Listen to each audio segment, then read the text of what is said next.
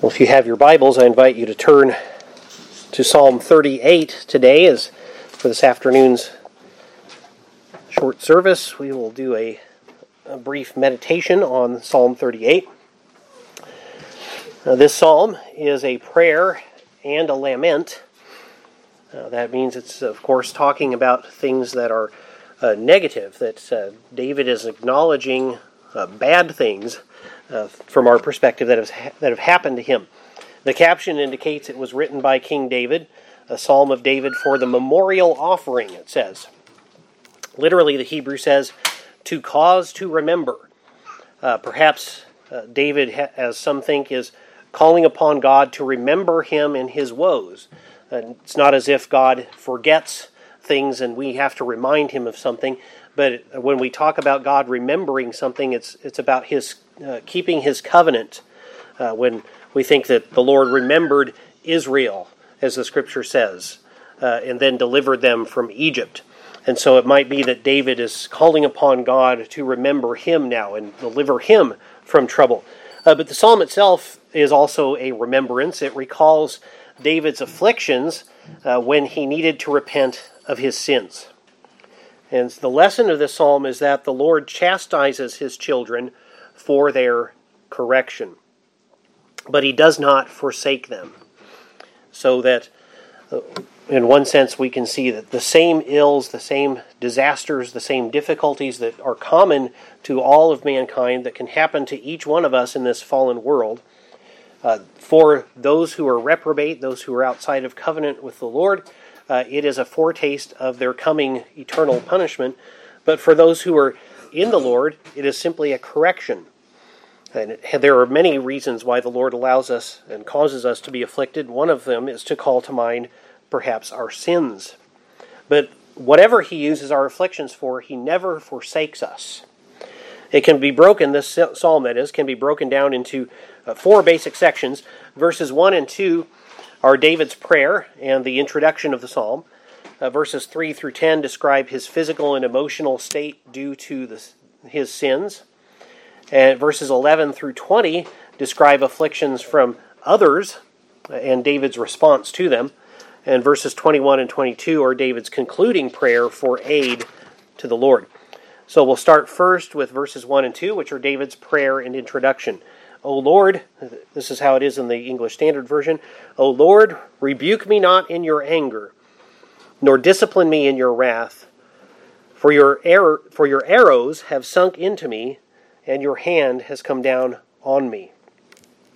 So David here is pleading for mercy from the Lord. He's asking that these afflictions be lifted, saying, rebuke me not in your anger. He's recognizing indeed that he's being rebuked, that he's being corrected.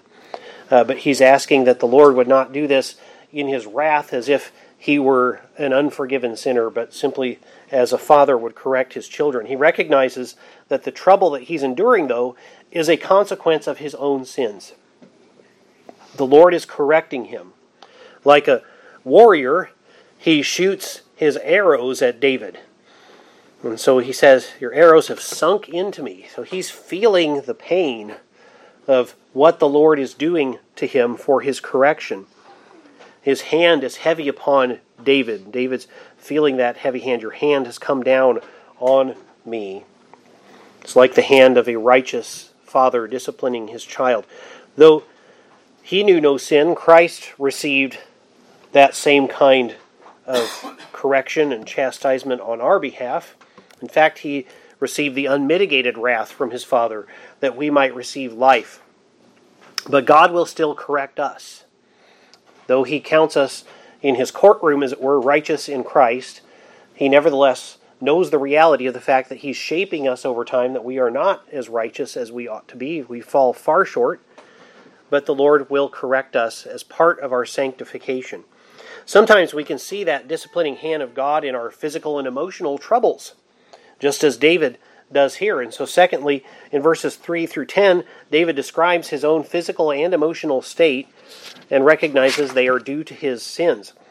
As we know that our emotional state can affect our physical health and vice versa, David expresses these things next to each other in this section. He finds particularly an expression of the physical problems, or we can find them, in verses 3 through 7. And this could be describing a physical illness. It could also be describing poetically more of the emotional state and how it is expressed through the feeling in his body. We know that different emotional reactions give us different feelings in our bodies. And here he's experiencing this. He says, "There is no soundness in my flesh because of your indignation." So notice it comes from God. It's not just because I caught some disease, or it's I'm recognizing this is God. "Because of your indignation, there is no soundness in my flesh. There is no health in my bones because of my sin. For my iniquities have gone over my head. Like a heavy burden, they are too heavy for me.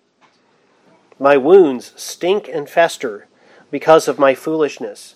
I am utterly bowed down and prostrate.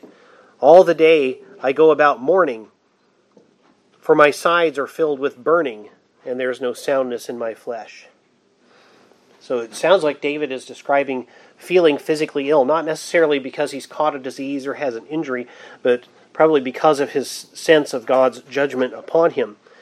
He says his bones have no health, his inner self has no health, his wounds stink and fester. Again, this is poetry, so he may just be speaking poetically. We might not find, and we won't find in the historical books of the Bible, any description of David having stinking, festering sores or anything like that. In fact, as customs of the ancient world went, that might have been considered something that would disqualify him from being king, because kings were supposed to be unblemished.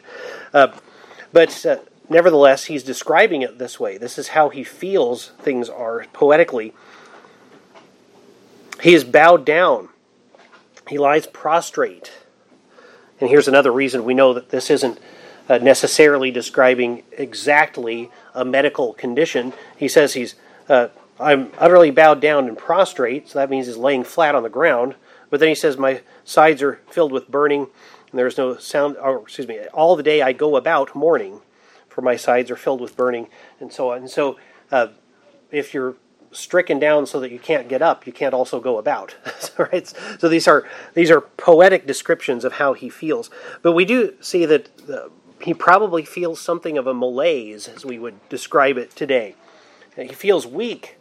He feels like he's unmotivated to get up and move. And he describes his sides burning. There's no soundness in his body.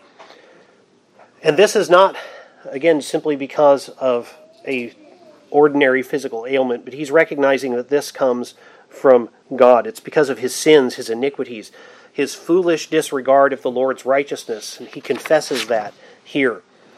But if this was a physical ailment that came because of God's hand upon David, we need to recognize not every physical ailment is a chastisement from God. If you are ill, it doesn't mean that there's a one-to-one relationship. You sinned, and therefore God made you sick. Right? Yes, because of the condition of sin, we can get sick. But there are many reasons why God allows these things to come upon us. But one possibility is that God chastises his people. He uses our afflictions for many reasons. One of them might be that we have sins that we need to be repenting of. So, of course, when you come under affliction, examine yourself and see, is there something that the Lord is calling my attention to? Now, if you see someone else afflicted, don't let that be your the first place your mind goes to. Rather, recognize that the Lord could be testing them in other ways, just teaching them to depend upon him. There are very many reasons why the Lord might bring afflictions upon us, simply to show his strength in our weakness. But when I feel an affliction, that should be one of the first things I think of about myself. So I'm not going to think, if you're afflicted, oh, what did she do? What did he do to bring this wrath of God upon him? But when I'm afflicted, that should be one of the first things I think about and see if there is anything. And of course, I will, whether it's related directly or not, I will find sins that I probably haven't been aware of in myself if I do more self-reflection. But any affliction should drive us to that kind of self-reflection, and they should drive us to the Lord and not away from him. David describes his emotional state in verses 8, 9, and 10. I am feeble and crushed. I groan because of the tumult of my heart. O Lord, All my longing is before you. My sighing is not hidden from you. My heart throbs. My strength fails me. And the light of my eyes, it also has gone from me. If you never felt the kind of physical affliction that David is poetically describing there, you have most likely had a time in your life where you have felt emotionally crushed, and you have felt this kind of chastisement from the Lord, or some affliction for whatever reason from the Lord, feeling feeble, groaning because of the tumult not of your physical body but of your heart, longing for the Lord's help, sighing before Him, feeling like your heart is throbbing, your strength is failing you, you have no light in your eyes. That I think in this context does not mean that he's having trouble seeing. Your eyes going dim is an Old Testament euphemism for losing your eyesight. But I think here he's saying basically all cheerfulness has gone from him. So he's feeling disturbed in heart. He's melancholy. He's joyless in this sense. And he's recognizing this as God's hand upon him. The third section is verses 11 through 20, which describe afflictions from others. So it's not just that he's under God's chastisement and he feels it only in his body and in his emotional state, but he's recognizing that affecting that emotional state, of course, are these other afflictions coming from other people.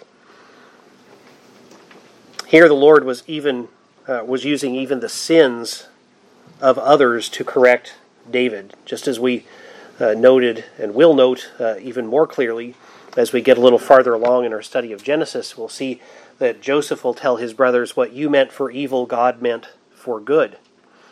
And so these people are David's enemies. They're not meaning this. They're not setting out to help out God and say, David needs some affliction and God has sent us to afflict him. No, they're afflicting David for their own sinful reasons, but God is using that for his good purposes. And we might think here of Christ, who endured such mistreatment and has a similar and perfect righteous response. As for our sakes, he endured the mistreatment of the wicked. Verse 11 describes abandonment by friends. Just as Christ's disciples were scared and scattered and did not remain by him in his trial, David experienced something like that in his life. My friends and companions stand aloof from my plague, and my nearest kin stand far off. In verse 12, he describes the plots of the wicked against him. Those who seek my life lay their snares. Those who seek my hurt speak of ruin and meditate treachery all day long. Think of how the Gospels describe the Sanhedrin and the priests conspiring to bring Jesus down and to bring him to trial. This is perfectly fulfilled in Christ. Those who seek my life lay their snares. Those who seek my hurt speak of ruin and meditate treachery all day long. But David is careful not to return evil for evil, just as Jesus will not return evil for evil. For one thing, he recognizes the justice of his affliction. In David's case, he recognizes, I am a sinner. In Jesus' case, he recognizes, I will have the sins of my people laid upon me. His enemies are wrong to do this, but he knows God is in control. So as Christ will do perfectly, David chooses not to defend himself here. Verses 13 and 14, but I am like a deaf man. I do not hear, like a mute man who does not open his mouth. I have become like a man who does not hear, and in whose mouth are no rebukes. So he's not answering back those who are charging evil against him, who are speaking lies about him. He says nothing in his defense. Rather than give answer, he waits upon the Lord to vindicate him, which is exactly what Christ will do. But for you, O Lord, do I wait. It is you, O Lord, my God, who will answer.